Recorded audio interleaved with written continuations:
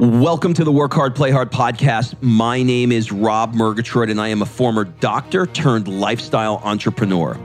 I decided that I was done being physically tied to my business and that I was going to spend the second half of my life living a bigger life and maximizing all the areas of my life, like family, friends, spiritual, travel, my health.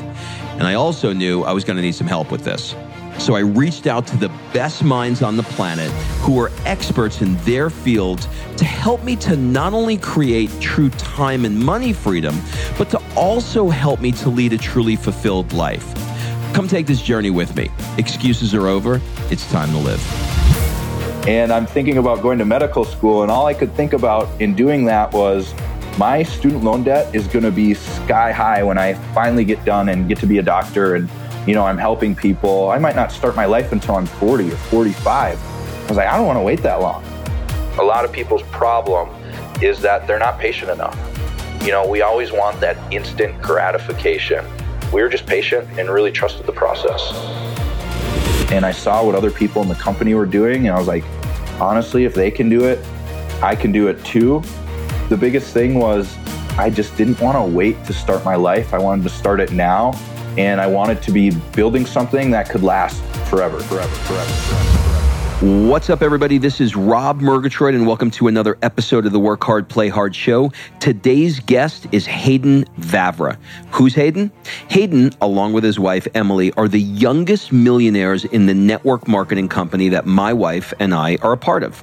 In this conversation, we talk about everything from why he chose to do network marketing, why network marketing gets such a bad rap, and the first big ticket item that he bought himself when he started making some money. You can find him on the socials at Hayden Vavra. That's HaydenVavra. So without further ado, please enjoy this conversation I had with Hayden Vavra. Hayden, welcome to the show. Rob, thanks for having me here, man.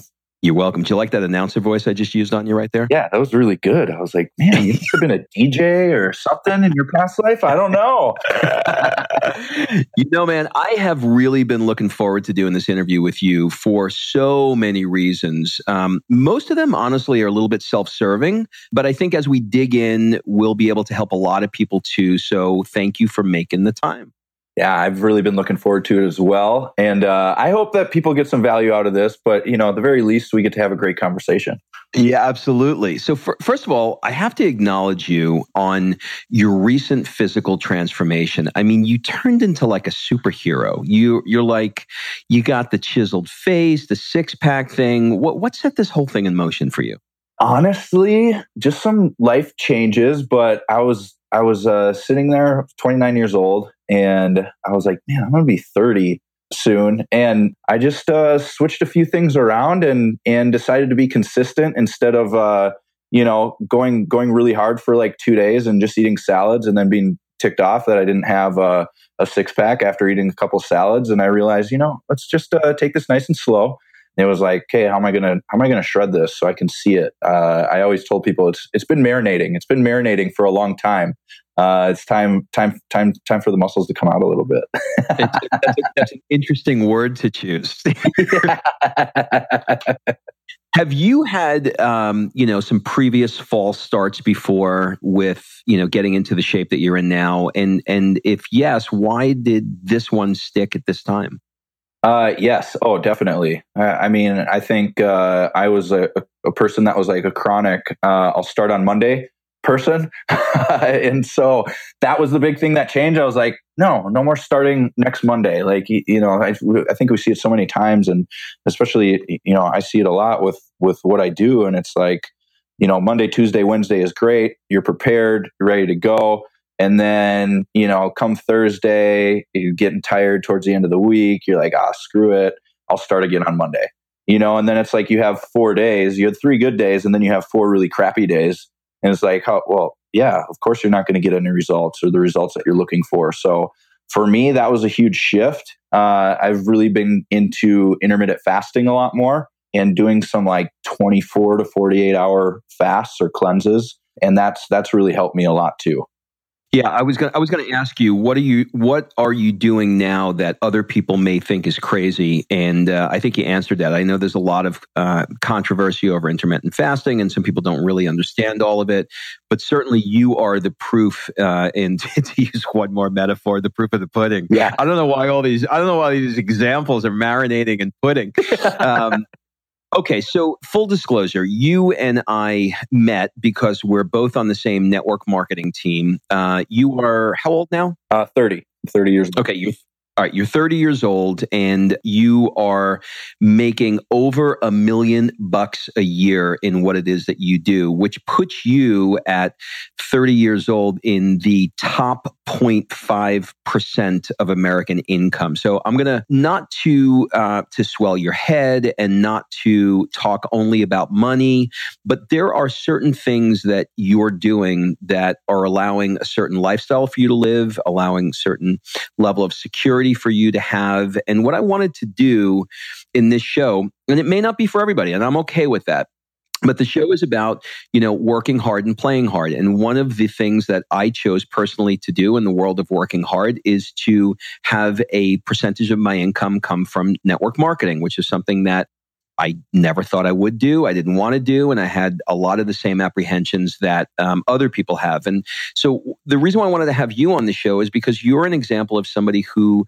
is extremely young. I mean, you've been making this income, since your late 20s, 28, 29, somewhere in there. And 26. You're 26. Yes. And so you're doing better than people that spend their whole lives to get doctorate degree and things like that. So I wanted to create or have a conversation around it. And for people that maybe are interested in it, they may want to consider it themselves. So let's start at the beginning. How would you describe what network marketing is in its basic form?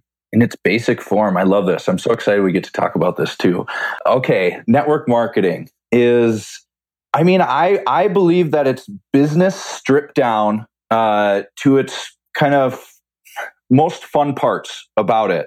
In network marketing, typically, you could call it a sales force, whatever you want to do it, but we get to do the fun parts about business, and that's connecting with people, offering solutions, and really helping people reach their goals to whatever that is. There's a lot of different products and services out there.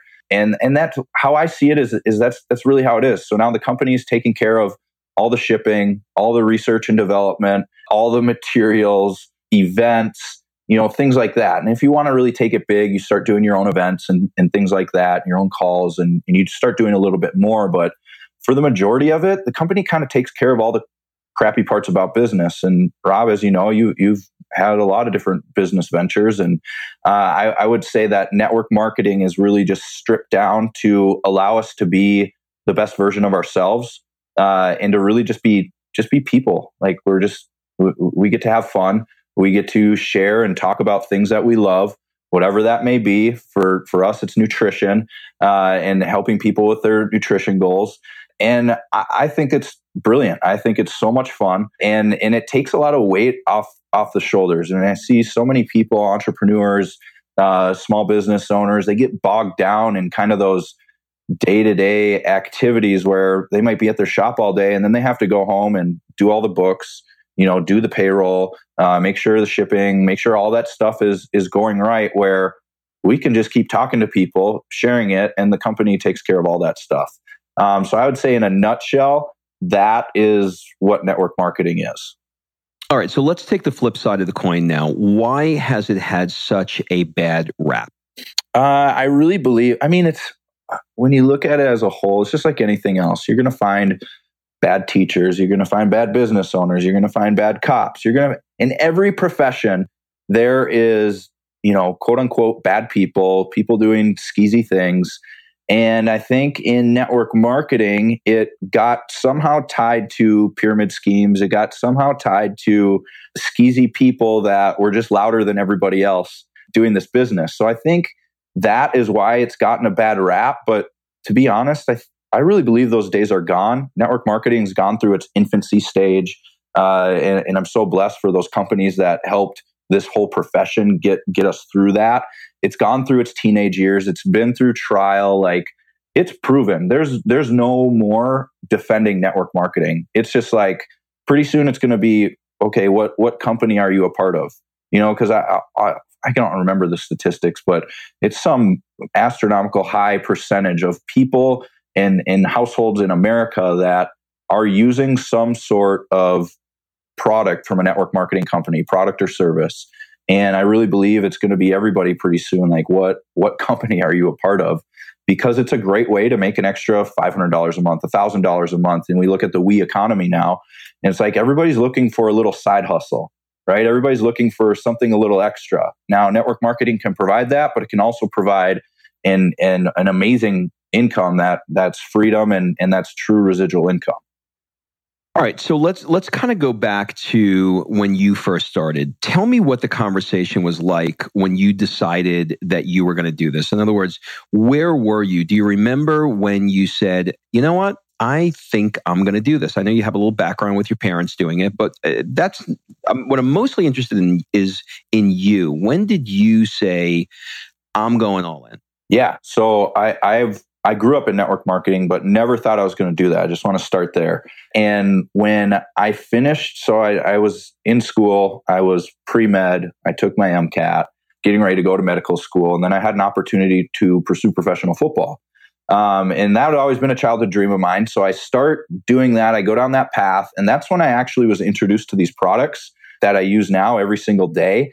And I just love the products. I was like, these work. I had been somebody that had taken, proteins, nutrition supplements all through high school and college. And I did that. And now I take these and I'm like, okay, this is actually working. So number one, my belief was already built in that. But again, never thought I would start, doing it as a business. Until football was over, I was at a crossroads in my life. Like, what in the heck am I going to do? I got my student loan bills from my undergraduate, and that was like, 400 pounds put back on my shoulders. And I'm thinking about going to medical school. And all I could think about in doing that was my student loan debt is going to be sky high when I finally get done and get to be a doctor. And, I'm helping people. I might not start my life until I'm 40 or 45. I was like, I don't want to wait that long.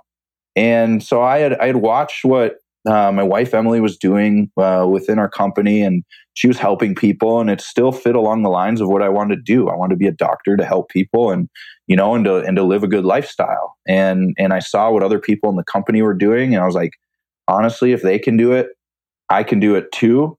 And I don't know what's going to happen, but we're going to figure this thing out. And really just started getting to work and trusting the process that was laid out. And for me, that the biggest thing was I just didn't want to wait to start my life. I wanted to start it now. And I wanted to be, building something that could last, for forever. This is why I love this, because I'm around the world of network marketers. I've got, I'm privileged enough to have my choice to interview anybody. This is not a show about network marketing. And frankly, I probably won't have another, quote, network marketer on the show, but I chose you specifically because you're normal. Yeah. and the reason why I say that, and I don't mean to, talk disparagingly, but there's something that happens, or at least this is from my perspective, and maybe you can talk to this, but there seems to be something that happens when somebody begins network marketing. They lose who they are and they start talking weird, start posting weird. And all of a sudden, they're speaking to their friends not like they once were. Can you add a little bit of color there and maybe explain why you think that happens and some pitfalls that you can help? Yeah, for sure. Well, and that's another reason why I think the profession gets a bad rap is because all of a sudden, and I'm sure the listeners here are, they're like, oh my gosh, I can think about 5 of my friends that exactly describes them. Is like all of a sudden they get involved with the company. They get excited, just like we all do. When something good happens, you get excited. And all of a sudden their social media turns into an infomercial. And they're calling you and they're talking weird. And you're like, okay, what's up? Something's up. No, I think sometimes it shocks people when we actually get to sit down, like how kind of quote unquote normal I am, like you said, because I truly I want to help people. And when I look at it, What we really do is we just offer solutions. And if I can ask somebody, if I can get into a conversation, ask enough questions, and offer a solution that makes sense for somebody, I'm going to do that. If not, I'm going to refer them to somebody else that can. And I really want to help people have a better life, experience a better life, find solutions for the problems that they have. And, it just so happens that a lot of people have issues with weight. They have issues with energy. They have issues with, wanting to feel better. I think those things naturally come up in conversations. So I'm not ever going to force the issue with that. And we teach our team to do that all the time. It's like, have conversations with people without an agenda. So let's talk a little bit about the income model when it comes to network marketing. So network marketing has this sort of inverted model when it comes to income. Can you describe what the first 2 or 3 months looked like for you in terms of income, and how long it took before you started to see numbers that you went, whoa, this is crazy? Yeah. Well, first of all, I love the model because everybody's equally vested in it. Everybody is equally, I want to help a brand new person, because I know that's going to help them, but it's also going to help me. And if I don't help other people be successful, I can't be successful, and vice versa. So in the beginning, you're going to, and just like any business, you're going to feel like you are doing way more work than what you're getting paid. And it's just how it is. Like that makes sense. Like, it's like you look at it, we could use the snowball analogy. You start with a little snowball, you're packing it, and snow's kind of coming off. You're at the top of the hill, right? And you're trying to just get the right amount of snow. Find the right people. You're trying to find the right people, and you're going to a couple different piles, and finally you get this good snowball. Things start to heat up a little bit. All of a sudden you're rolling the snowball, and now it's getting so big that you can't even contain it. And it just keeps rolling down the hill. And all of a sudden you have this just massive momentum that you can't stop, whether you want to or not. And all of a sudden it's just this big wave of people that have the same mission, that have the same vision, that are all moving in the same direction. And that's really, how our business took off, is we kept doing the do. We kept looking for the right people. We kept sharing that vision of what we wanted to help people do. And that's where I would say, everybody's got a different level of significance, but I would say a 6-figure income is really significant in our profession. That's always kind of like a pinnacle goal. And within, I would say about, a year and a half, we finally got to that point. And then from there, it was like, okay, now, because we've done this, we can show other people how to do this. And that's when what I love about this model is we started making other people's incomes more important than our own, helping them get to whatever they wanted to be, $500 a month, $1,000 a month, $20,000 a month. We have people on our team earning 7 figures now. It's absolutely incredible what can happen if you just decide to go first.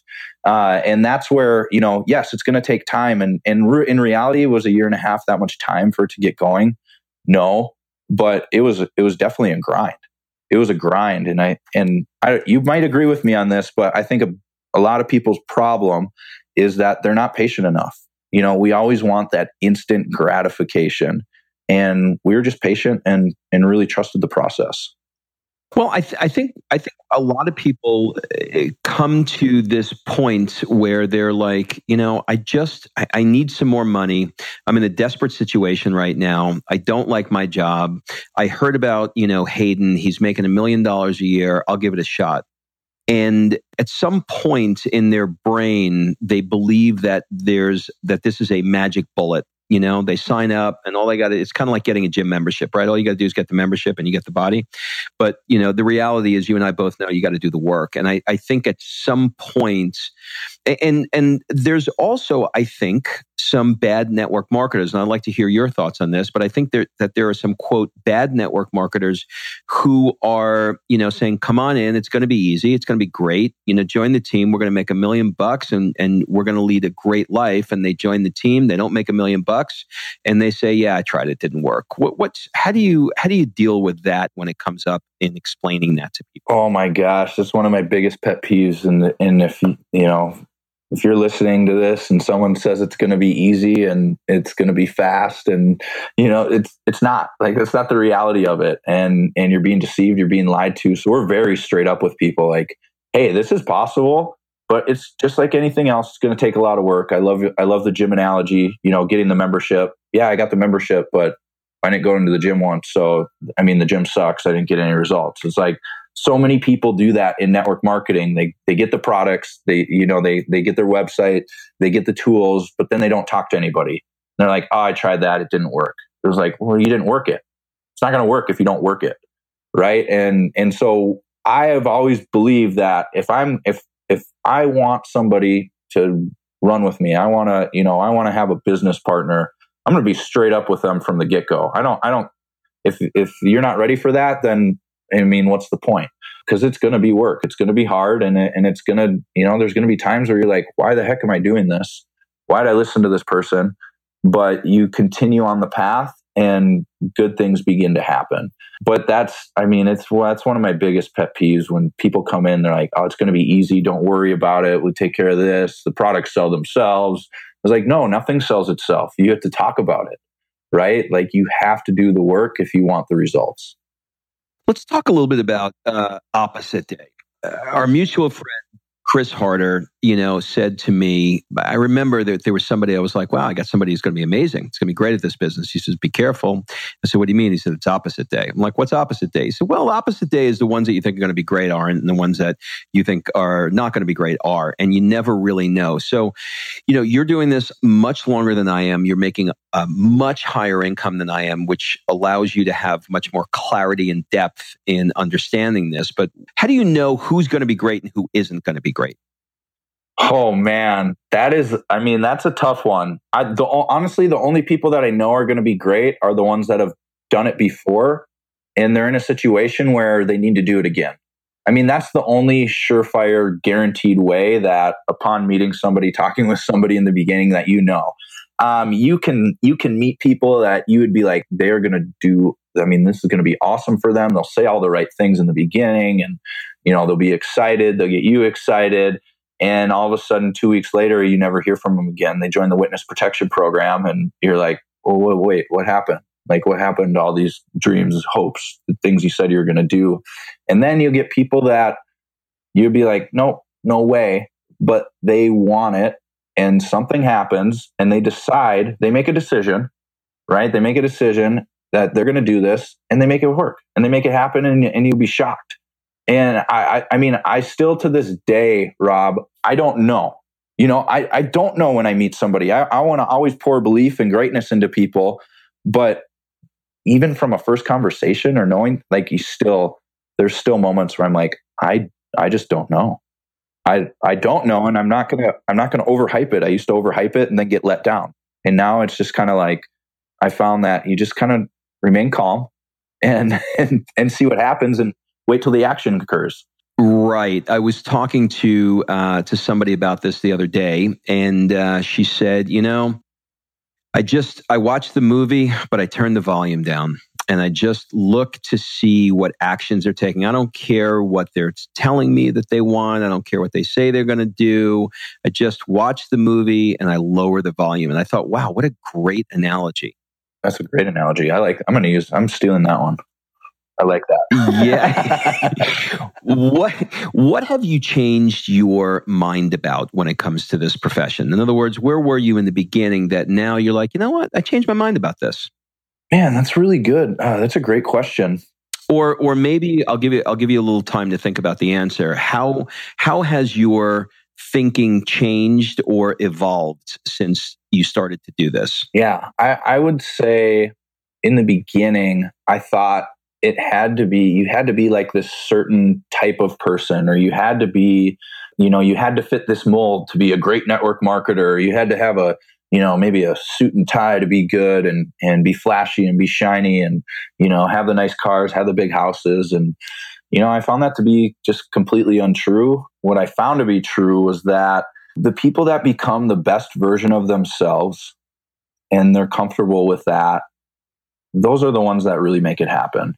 And it ends up not being about, the flashy stuff, the things, so to speak, but it ends up being about the experiences. It ends up being about, the journey and the person that you become.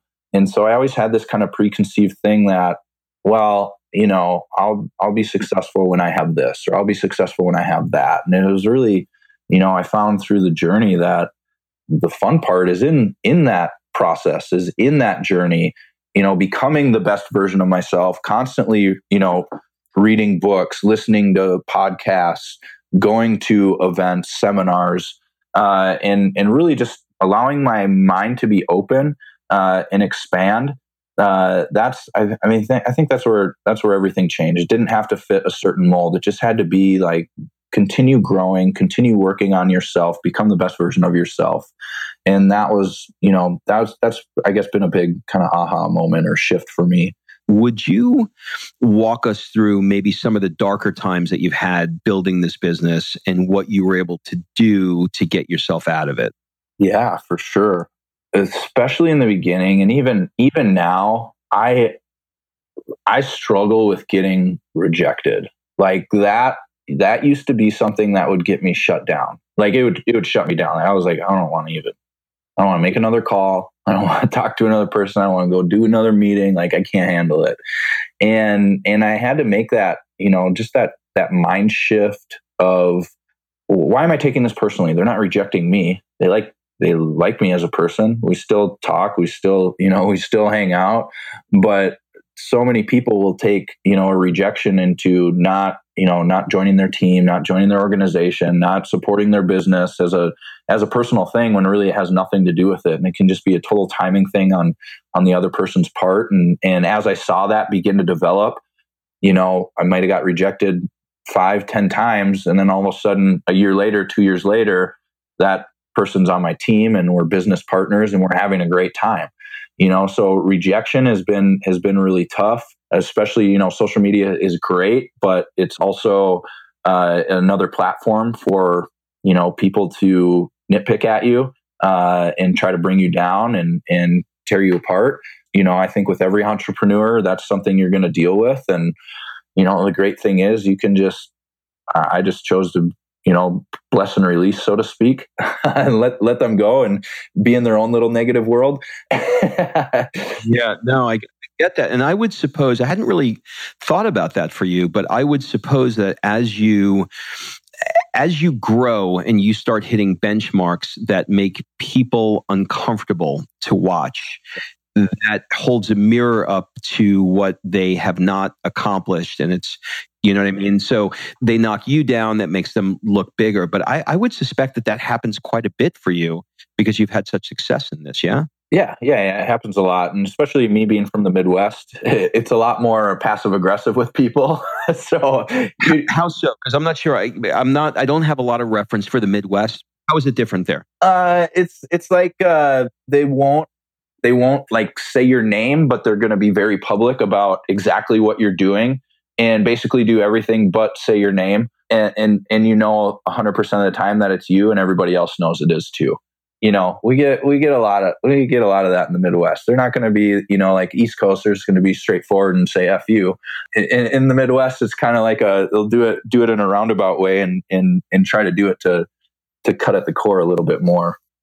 Well, we do it a little differently in the South here in Atlanta. We say bless your heart, and then we follow it with F you. Yeah. So, I like that. I like that. Come in soft. Good cop, bad cop. You got it. Was there a particular favorite failure that set you up for later success? So in other words, at the time, you were like, oh shit, this is not good. But then looking back on it, you're like, you know what? I'm glad I had that failure, because that failure, had I not had that failure, I wouldn't have had this success. Is there anything that comes to mind? Oh, yeah, there's a lot of things. But I mean, one example is, so now as you know, I do a lot of public speaking, a lot of training on stage. I mean, I absolutely hated public speaking. I know I'm not alone here because it's like one of the biggest fears out there for people. But I remember my first few times, I mean, not even few times, probably freaking 20 or 30 times. I mean, I look back on it now and I'm like, a disaster. I would just be drenched in sweat. I don't even know if I said anything right. I know there's a lot of, just bad stuff. Just not very intelligent things, I would say. Mm-hmm. But I remember kind of my first big speaking, like speaking on stage. It was in front of probably like 800 people. And I froze. I didn't know what to say. I forgot what I was going to talk about. I forgot everything that I planned out. And at the time, it felt like 10 minutes. It might have been, 20 seconds or 30 seconds. I don't really know. But that was something after that engagement. I was like, I can't do this. Like, I'm never going to do this again. How'd you get better at it? Just through repetition, doing it more and more and more and continuing to do it till I got to the point where I felt comfortable. Because I played sports, I think that was something that I really learned from, is like continue to keep doing it, like practice it until it becomes habit, until it becomes normal. And now, I mean, I could get up in front of 15,000 people tomorrow and speak and have a great time with it and have, and it would be fun. But, in the beginning, when I used to have to give like 2-minute biology presentations in college, I spent more time looking up diseases that I could get out of it, or some sort of illness or sickness instead of actually just, doing it. That's how scared I was. I mean, I despised it. I couldn't stand it. And I was like, everybody's going to know I don't know what I'm talking about. They're going to see right through me. I'm going to be a fraud. Like, this isn't going to work. And all these like negative things that you start telling yourself. And it's, in reality, none of it's true. And when you're up on stage, you're the expert. Most of the time you're going to know more than what people in the audience do in terms of what you're talking about or the subject you're talking about. And the more I began to do it, the more I began to own it.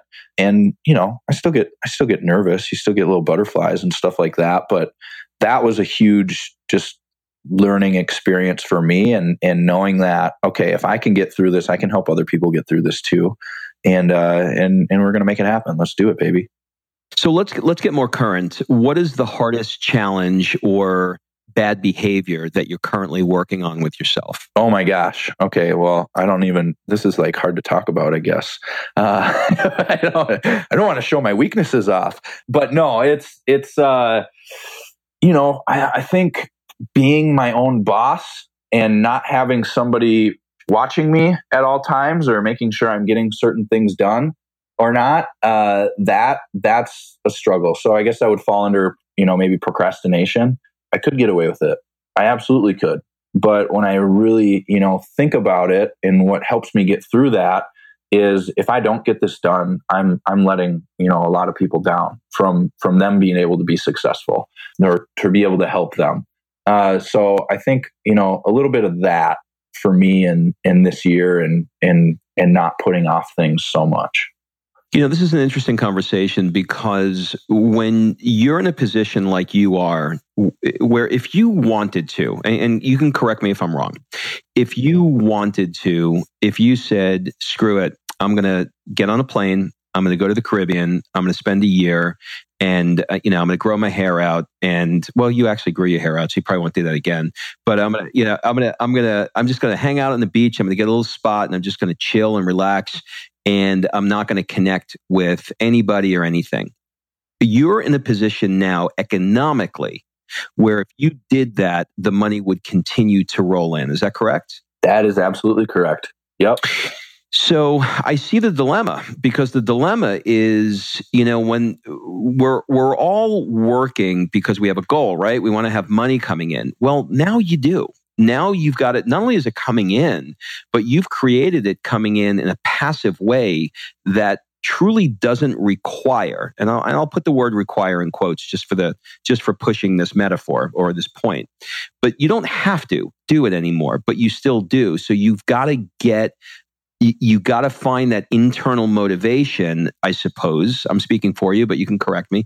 You got to find that internal motivation to rise above it and continue to push. Is that right? Yeah. Oh, absolutely. And that's a daily reminder for me. I have it written in my journal, in my notebook, in my phone, just as a constant reminder of where I came from and what the real mission is, because I know, because of what, we've been able to accomplish, I know I can help other people do that too. And when I'm talking to people, those are things that I'm telling them. Like, I'm gonna be here with you. I'm gonna help you. I'm not gonna force you to do anything, but when you're ready, I'm gonna help you do that. And so it's, I think your why changes, your why evolves, so to speak. And now that I do have that passive income coming in, I could just, go away. We have enough vested leaders that we're not going anywhere, and that's a huge benefit of doing this business. Is if you need to take that time, personal stuff comes up.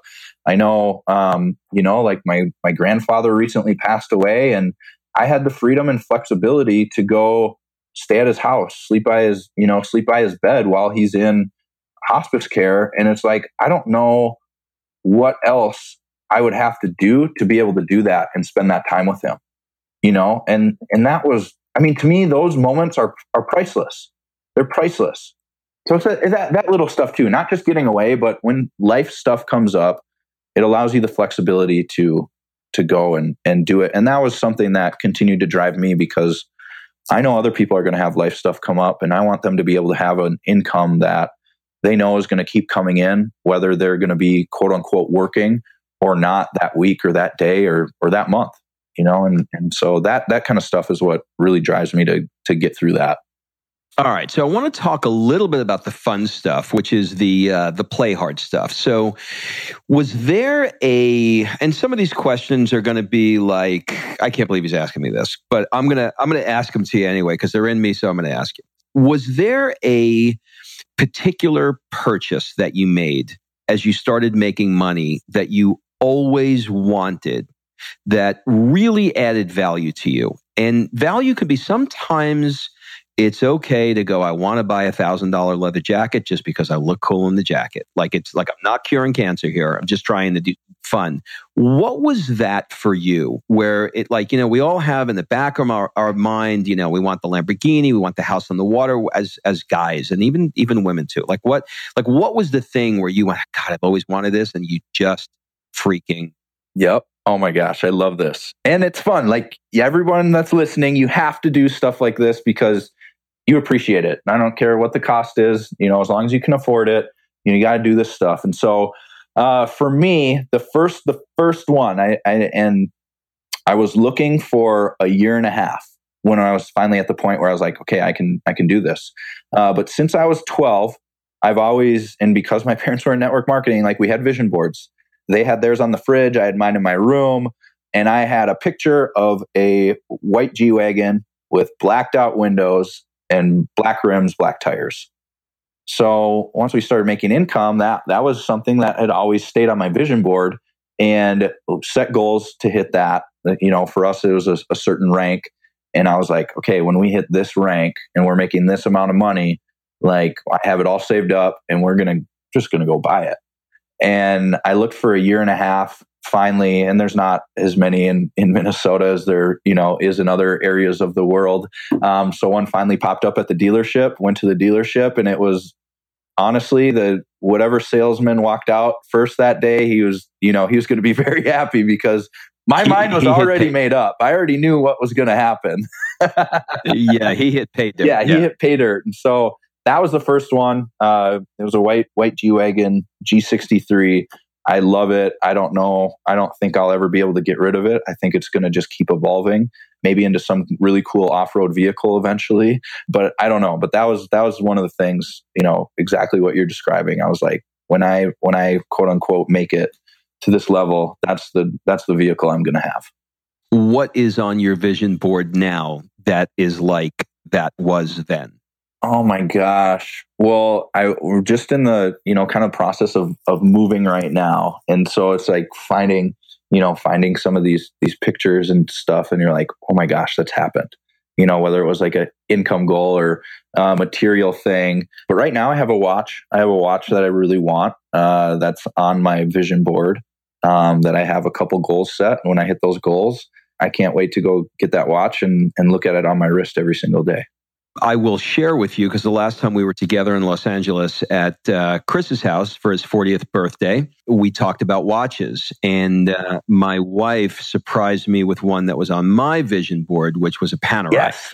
And I just got the Panerai, and I got to tell you, man, it was nice. Hey, it is. You need to send me a picture, because I just got one as well. I know it's not at the level of yours, but you inspired me to really look at those, and I found one for kind of on the low. So we're gonna have to take a nice picture together.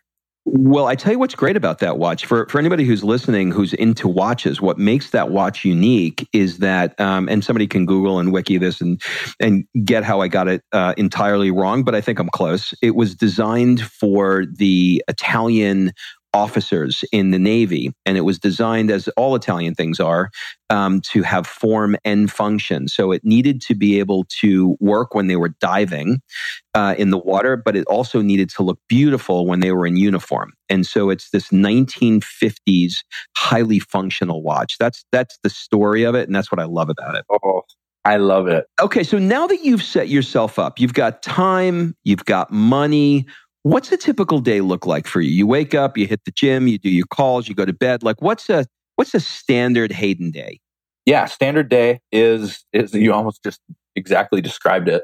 But I wake up, I have my coffee, I do my devotions, I do my reading, I do my journaling. I love to take that time in the morning for that. It just seems to be when everything's calmest and most quiet. And I don't have any kids yet or anything like that. I know that's a whole nother story. But then I go to the gym, I get my workout in, just depending on the day. It's either in the gym or I've been doing a little bit more hot yoga. And then I have one of those Peloton bikes that I have in my house. I can kind of do whenever. And I freaking love that thing because I'm competitive, and I've almost died on there about 5 times. So that's just, I'm like, I'm going to beat that person, but I'm definitely going to beat my score from last week.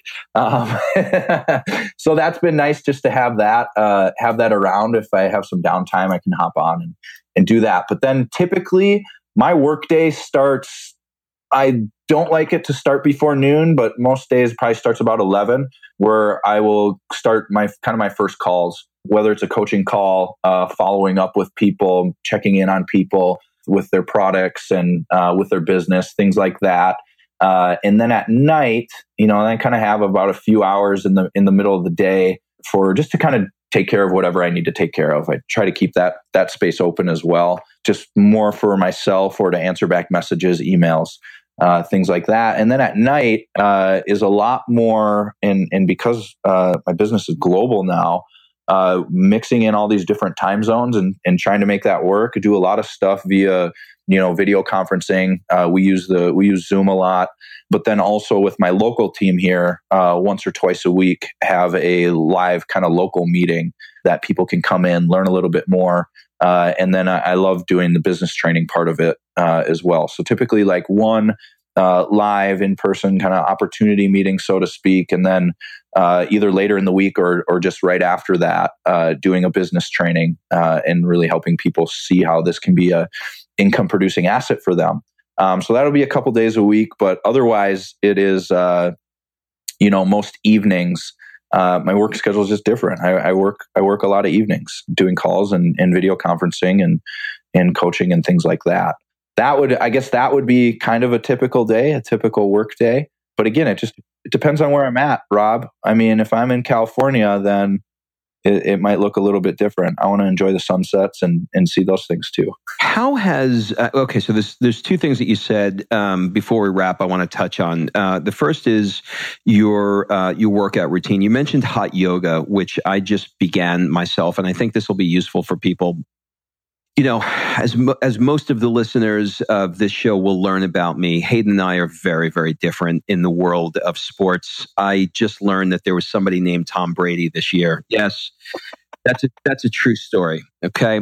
So I can talk all about what I've learned about him this year, but I know I'm getting his food delivered tonight, which is a conversation for another day. I'll tell you guys all about it. The company he uses is called Purple Carrot. So I'll let you know if I like Purple Carrot. But one of the things I'm learning from his book, TB12, and I'm going somewhere with this, so bear with me. But one of the things that I learned from his book is that you don't want to be so, and I'll butcher this, but so tight and constricted from things like weightlifting because your body doesn't absorb the shock well. And you want to lengthen the muscles as much as you can, which is why he's so big with plyometrics and things like yoga. So, being a muscle pliability. There you go. Muscle pliability. Yeah. So being new to this world, I said, okay, well, let me start doing hot yoga. So I started it about a month ago, and I've been doing it just once a week on Sundays. And I have to tell you, I have never felt better in my life doing hot yoga. Now, I don't feel like I look any better, but I'm sure that most of that is going to come from my diet. So my question for you is, you got three things you're doing, right? You're doing hot yoga, you're spinning on the Peloton, and you're doing weights. What does that breakdown look like in terms of how many days you're doing what? Yeah, I would say weights about 3 to 4 days a week. Peloton, that could range from anywhere from 2 to 5, just kind of depending on travel schedule and what's going on. I would like to do hot yoga twice a week, but I would say consistently I'm at about once a week right now. Oh, good. I don't feel so guilty. Okay. Yeah. And if I'm on if I'm doing like one of my 24 or 48 hour fasts, I typically won't do like heavy weights. I'll do more like yoga and get on the bike those days. Yeah, it's a little hard to have have 2 45-pound dumbbells on you doing bench presses when you're on a 48-hour fast. Yeah, I get it. Yeah. I get it. I've done it. I could do it, but hot yoga has been amazing. I would totally agree with you. It's just the way I feel, but I think what it does, like mentally too, just gives you a chance to. It's like an inward focus, and it's great. It's amazing. Yeah, I can't really describe it, but there's something about that hour in there. I don't know if you get this, but at the end of it, I get a little peppermint towel that they hand me with essential oils. I like kill myself for the hour just so I can get the towel to put on my forehead. I need to find a place like that. Yeah, it's fancy. All right, so let's wrap up with our rapid fire round of questions. Feel free to answer these as quickly or as take as much time as you need to take. First one is: are there any particular books that you have reread? Yes. Oh my gosh, I'm a huge John C. Maxwell guy, but his 15 Laws of Invaluable Growth, that's something I reread all the time. There's so much application in there. It's like, my book is just shredded. It's shredded. That's the one I reread probably the most. What is the one thing that you own and probably should throw out, but you never will? Oh my gosh. The one thing, there's too many things. I would say most of that is probably clothes that I just can't let go of, but they're there. They have some sort of sentimental value somehow. I don't get it, but there's a lot of clothes that I have that I should throw out that I just can't. Other than Facebook and Instagram, what's the one app on your phone that you can't live without? Ooh, I would say my NBC Sports Talk app. Is that where I get a lot of my sports updates? That's my guilty pleasure. That is the one app that I would delete. Okay. So, best advice for your 20-year-old self? Ooh, don't just stop taking things so seriously. I was pretty serious then. I had a lot of fun, but it was like, I would worry about the dumbest stuff ever. If I were to talk to your friends and ask them what your superpowers are, other than me, what would they answer? They would probably answer, probably just that I'm a very kind of friendly, easygoing person. I don't know if that's a superpower, but also at the very like a I don't know how to say this, like a humble strong, or like a something like that. Mm-hmm. Yeah, I would completely agree with that. Okay.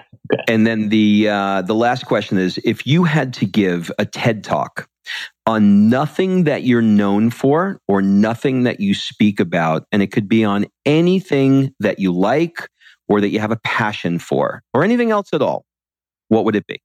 I would say, and because of what I do now, it kind of falls in, to the lines of that, but it would probably be a little bit of something on research into anti-aging. That's like, because of my science background, I don't talk about it a lot. And even, being in this kind of supplement industry, so to speak, I don't talk because people aren't, and no one cares about that. But it's a little guilty pleasure that I have is, going through research on anti-aging and things like that, and all the fun stuff that's coming out. That excites me, and not a lot of people now would know that. Thank you for this. This was amazing. Your grandpa up in heaven would be so proud of who you've become, and I am so grateful to call you a friend. And thank you for doing this. This was great. Yeah, I mean, I had an absolute blast. Yeah, obviously, every time we talk and hang out, we have a great time. But this has been a lot of fun. I really appreciate the opportunity, and I want to thank you. And I love the name of your podcast, Work Hard, Play Hard, because I feel like every time we get together, that's how it is. We both work hard, but we definitely know how to play hard, and I love that part about life too. Absolutely. Absolutely. So do you have any final words, suggestions, or even an ask for the people that are listening?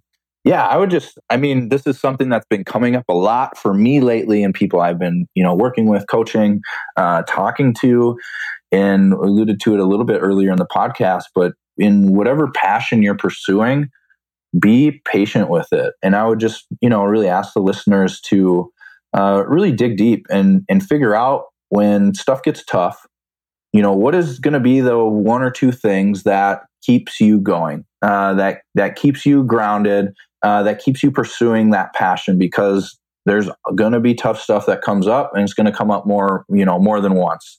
There's going to be a lot of tough situations that are going to make you want to quit. They're going to make you want to stop. They're going to make you want to stop pursuing your health goals, your business ventures, whatever it may be. But be patient with it, because I think we can all look back on time and say 5 years wasn't that long ago, but you try to project 5 years forward and it feels like it's going to be forever. In reality, it's not. So I would say, especially to my millennial generation, be patient. It's going to work out. It's going to be okay. Perfect advice. Hayden, thank you for being on the show. Thank you. All right. Thanks for listening. If you love this episode and you know someone that needs some help in either stepping up their work hard game or their play hard game, it would mean the world to me if you shared this podcast with them to help me get this movement out there. So if you like what you heard, head on over to iTunes, take 30 seconds and leave me a 5-star review, and I will be forever grateful. So until the next episode, excuses are over. It's time to live.